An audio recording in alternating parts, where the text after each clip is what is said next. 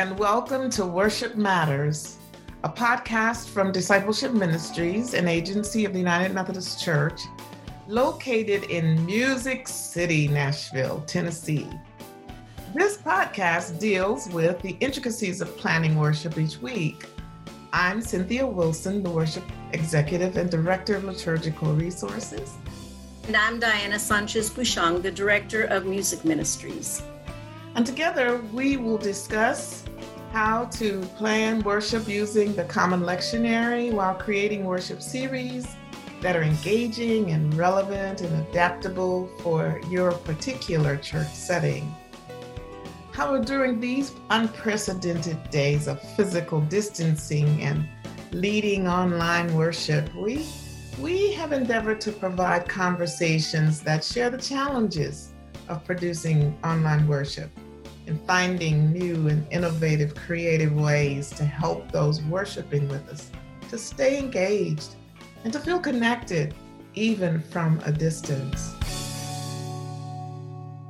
Today, however, we've got a very special program for you, a special guest. We're featuring Reverend Nathalie Nelson Parker, who is the program coordinator for the National Network of Young Adults. And this network is actually born under and serving and blossoming under the aegis of strengthening the Black church for the 21st century. Reverend Nelson Parker is a nationally renowned speaker, an educator who inspires young leaders and organizations to lead and innovate and transform. She's a former English educator, a renowned speaker and author, and she is on a mission. As the nation's leadership strategist, she's aiming to put an end to the academic failure epidemic, rising student retention rates, and $1 trillion student loans debt crisis sweeping across this America's schools and colleges. So Reverend Nathalie has done a career which includes developing new national initiatives for the United Methodist Church. She's raising multiple six figures in grants and scholarships, and as well as improving student performance in both public and private school sectors in the states of New York and Georgia. Welcome, Nathalie. It's good to have you here today. And my first question to you is, when do you ever get to sleep? Goodness, that is an impressive resume. And I understand you have children as well. So just tell us a little bit about yourself. What got you here and this work that you're doing right now? Well, first of all, thank you so much, Diana and Dr. Wilson, for this invitation. I'm so excited to be with you. You guys are amazing. And I don't remember. I think when you have toddlers, you just, you get used to being tired. But I have to say, there has been some grace in this pandemic. And I know it's a difficult time for all of us, for those who have difficulties with employment and the financial crisis. But sometimes God gives us grace in that. This has been the first time since our son is 3. My husband and I have been married for 5 years, and this is the first time we've been able to spend this amount of uninterrupted time together. And so once very hectic travel schedule had me out of my home at least twice a month, sometimes as much as 14 days away. So it's been great to be home and be with my family. So I am grateful for that. That's awesome. And as if on cue, we can hear your child in the background. I just love it. I think that's great. And it's always such a hopeful sound when you hear children. Yeah. I love that. So tell us a little bit more about what you do and your official title at SBC 21. Yeah, so my official title at SBC 21, which is Strengthening the Black Church for the 21st Century, is the program coordinator for the National Network of Young Adults. And that's the official title. The unofficial title is that I am the curator, because the network centers the voices of African American and ethnic young adults ages 18 to 35. My role is more so walking alongside of them as they vision, as they lead, and really tell us what their needs, desires, and hopes are, as they answer and hear and discern God's call on their life. And so, as much as I have the title of program coordinator, there are 300 young adults across the country who are my boss. Wow. And who inform the work that we do as we continue to lead, innovate, and create transformational experiences and mentorships, as well as events for them to get connected to their purpose, as well as to the United Methodist Church. And how long have you been doing this work? It feels like forever. But believe it or not, I started this work when I was pregnant with my son. So in many ways, it feels like my life and my work have just been integrated in such a holistic way. And so this work is only 3 years old. So we're a toddler stage. It's been exciting to see young adults who started when they were in sophomore year in undergrad, and now they're getting ready to graduate, or they're entering seminary, or they're pastoring churches or starting new businesses and initiatives.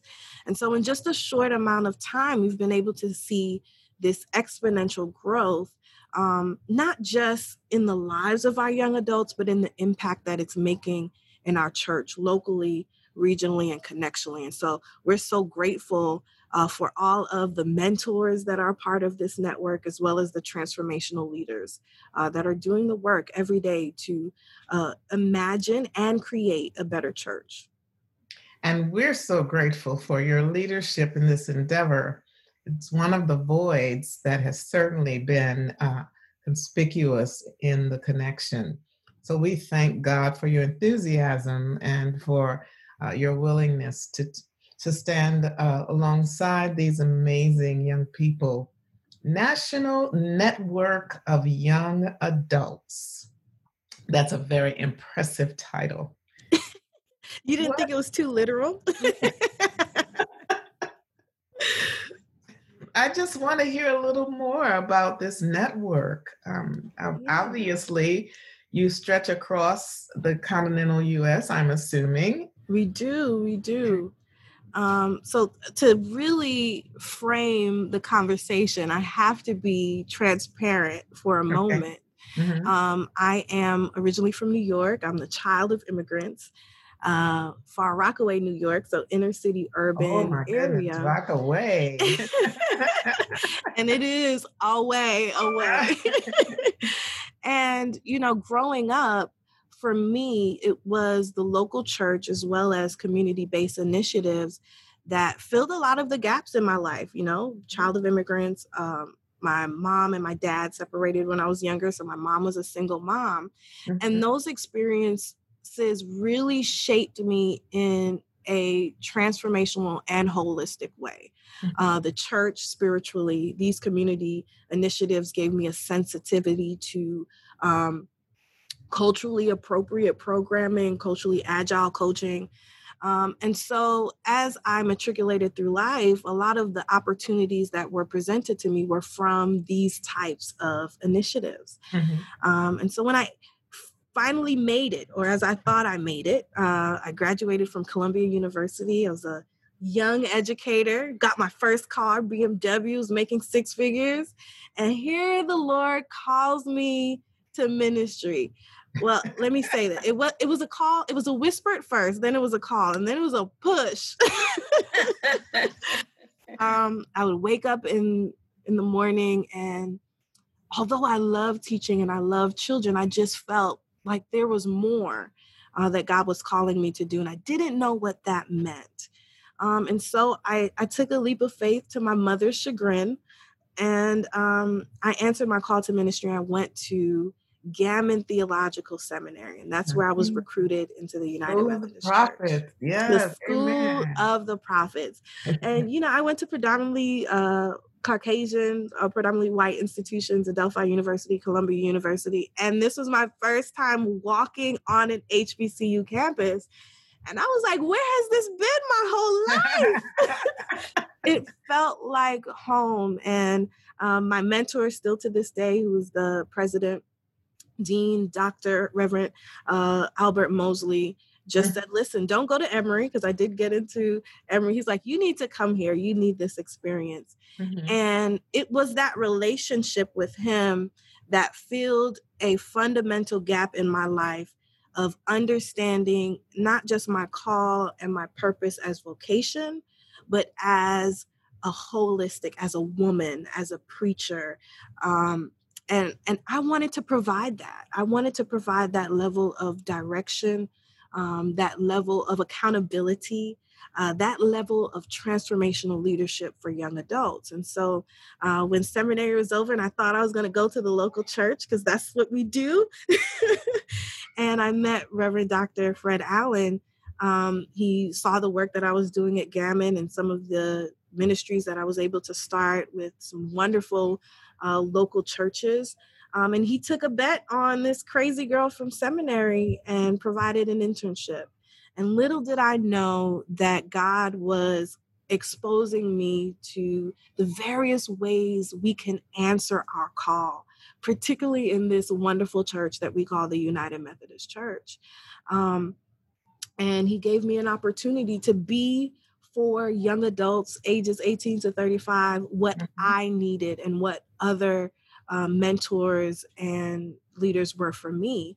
And from there, it just went from 50. We had our largest gathering, which is the Leading in Transformation Conference. That first year it was 50. Then the next year it was 100. And then last year it was 409. It was just like, whoa, we're seeing how this particular type of leadership development and mentoring is making a difference in the lives of young adults. And to that, we give God glory.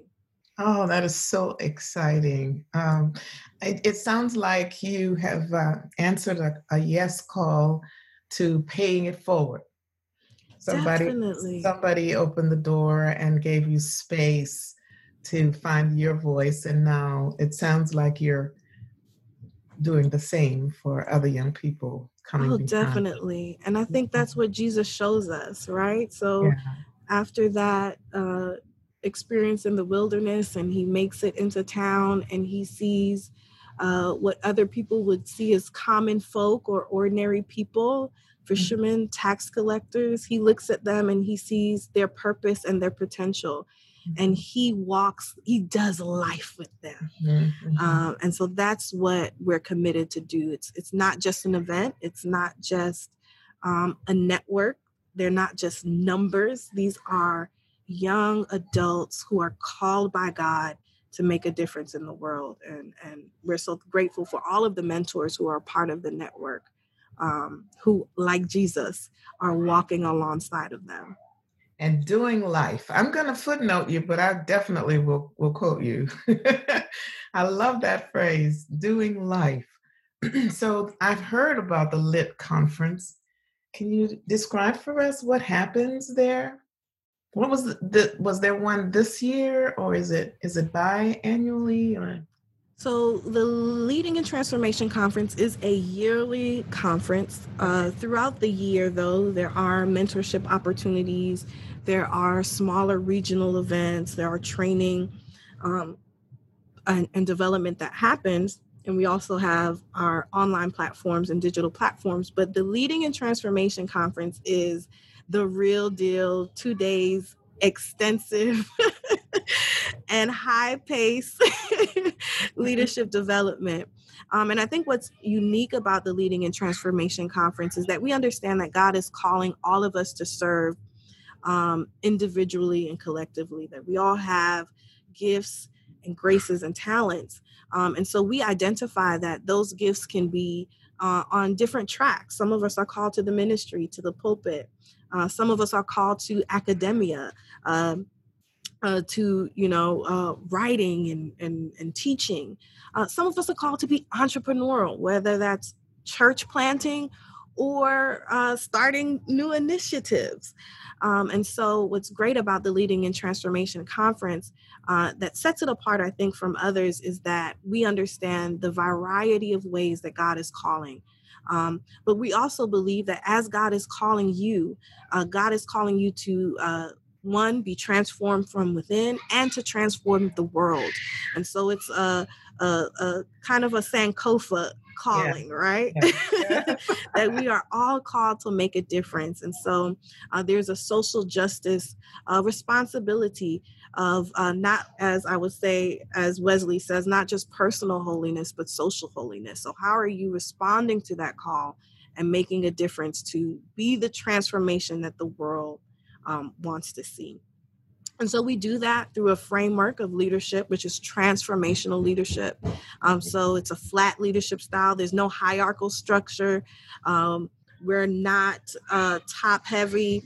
We are organic in our approach, that we center the voices of those who we are providing leadership development for, and we walk alongside of them. And I think the other thing that is also unique about the Leading in Transformation Conference is that we are truly not only representative of young adults, but a diversity of young adults. So whether they're in undergrad, whether they're in seminary, whether they're young professionals, this is a place where they can get together to be seen, to be heard, to be affirmed, and then to be sent out to make a difference in the world. Oh, man. At the risk of sounding, I don't know, like an old lady that I am just so excited for these lives that are coming behind. And I'm excited for the life of the church. There's hope. There is hope. And as I listen to you speak about the work that is being done in this ministry, I'm exhaling. I truly am. And thanking God profusely. Last week, I had a wonderful conversation with Dr. Sophia Fasua. And I understand that you've been doing some work with her as well, a project, a resource that's being reborn, I'll say, the Africana Worship resource that was initially begun with the voices of millennials. And so you want to say a word about that? I can't just say one word because I am so excited. I am so excited about the Africana Worship resource because there's so much synergy, there's so much alignment, there's so much integration between that project and the national network of young adults. Yeah, so I'm so excited about the Africana Worship resource. There is so much synergy, so much alignment, so much correlation between what we are doing with the National Network of Young Adults and with the Africana Worship resource. And I think what I am most amazed about is the timing. Okay. I think that this is an appropriate time, particularly with what is happening, not just amidst the global pandemic, but the greater conversation around equity, around social justice in our society, and to equip churches, congregations on a local, regional, and national level with a resource that really lifts up the voices of the historically marginalized, I think is a tool for transformation. And that, I think, is what worship is about. Worship exalts and brings up not just the name of Jesus and not just God, but collectively it brings us together with one voice as a community. And I'm so excited that we have young adults, millennials from all across the country. And forget about it, Reverend Dr. Fasua is amazing in the way that she leads us and the way that she curates the conversations and the resources and how she's pulling out these voices and this prophetic voice in young adults. It's amazing to be a part of. It's amazing to watch. I'm, most of the time I'm just on the calls with my mouth like this.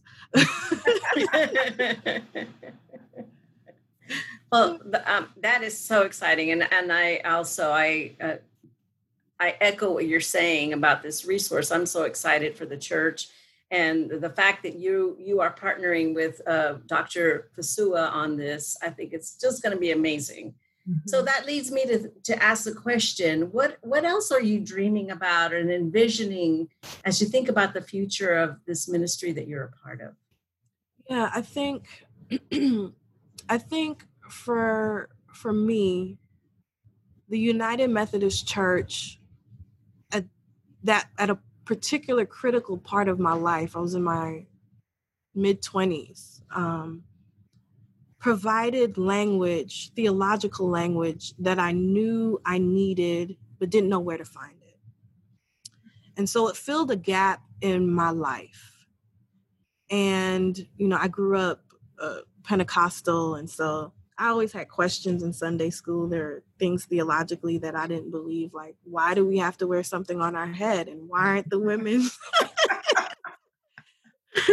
preaching? You were incorrigible. Okay, we get it. Go on. I guess I still am.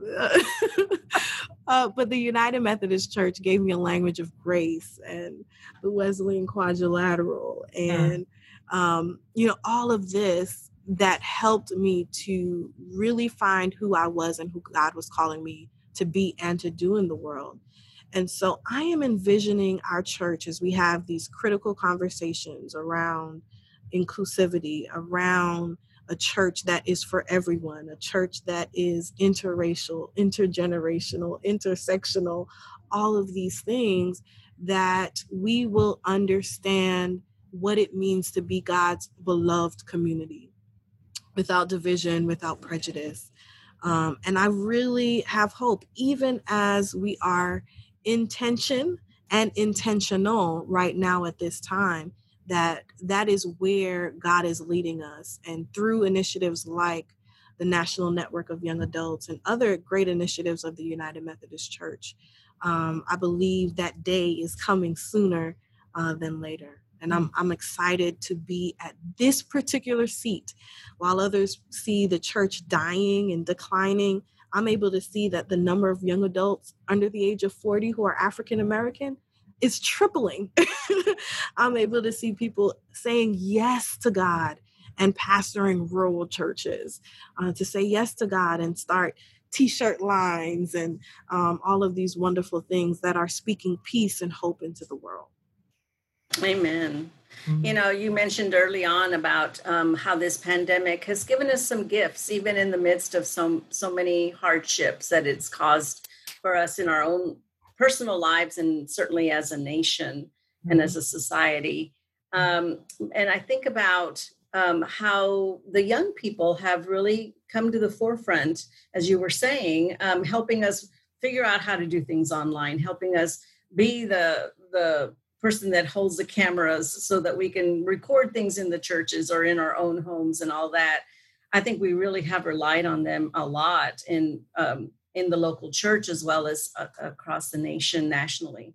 But I think about the happenings of this past week and a half in our church and in our nation and how churches are responding. And I wonder what your thoughts are on this, how you see the intersection of the emphases of the SBC 21 meeting the needs and the outcry that we are feeling and dealing with at this point. Yeah, I think the greatest and boldest move that the leadership of Strengthening the Black Church for the 21st Century has done, first under the leadership of Dr. Fred Allen, our executive director who has recently retired, and our interim and incoming director, Dr. Michael Bowie, is that they have not been afraid to say that the National Network of Young Adults and young adults are our priority focus. That they understand that leadership is not something that young adults should just inspire towards, but that they're doing right now. And I think we see that in the protests, in the social media campaigns, in the ways that this generation is not afraid to talk up about the evils of racism and injustice, and call it what it is and demand better from us. And I think that translates also to our local churches and our church as a whole. So I think that's one intersection. I think the second is providing resources that are done in a transformational way. So to be totally transparent in regards to the framework we use, we decenter whiteness because we understand that when you center whiteness, whether consciously or unconsciously, there are some biases that are going to be there. And so we decenter whiteness not because we're only focused on African American and ethnic young adults, because we are an interracial gathering with predominantly white institutions, a part of the network, but because we understand that we have to cultivate a new way of living.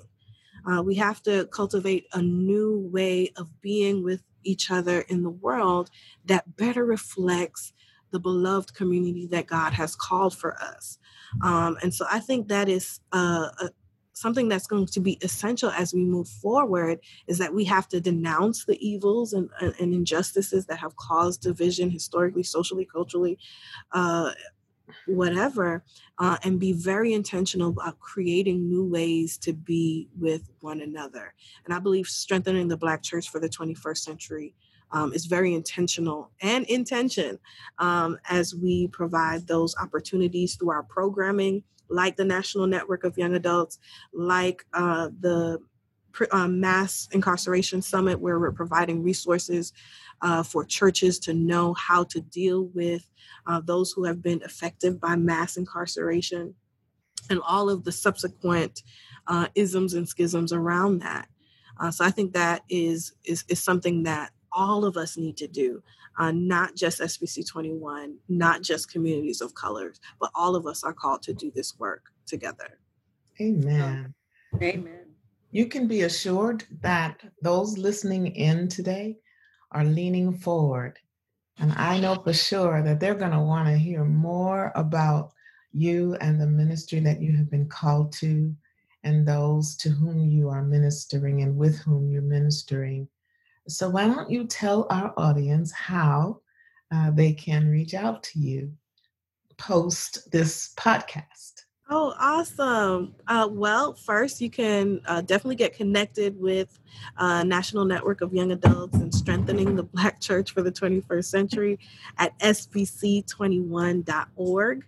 I am on all social media platforms, Facebook, Instagram, Twitter, at Nathalie Nelson Parker, at Nathalie Nelson Parker on all social media platforms. And if you want to see more about me personally and meet the 3-year-olds that's making all the noise in the background, you can go to my website at nathalienelsonparker.com. Wonderful. And you are also a clergy couple, are you not?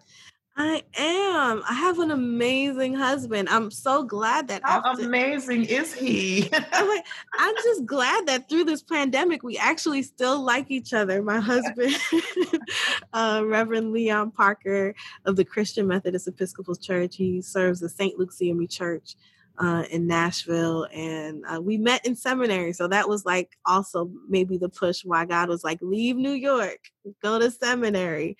The joke is that I went to get my MDiv and he went to get his MRS. Oh, I like that. The tables are turned. Yeah. Well, I will tell you, I'll use in quotes, Esther, maybe for such a time as this, you have been called into the kingdom. And we are so thankful that you have said yes to God. We are praying God's choicest blessings upon you as you continue to vision and envision and revision and lead with a holy boldness. I sense, as the young people would say, that you ain't scared. We ain't never scared. And it's just what we need for this time.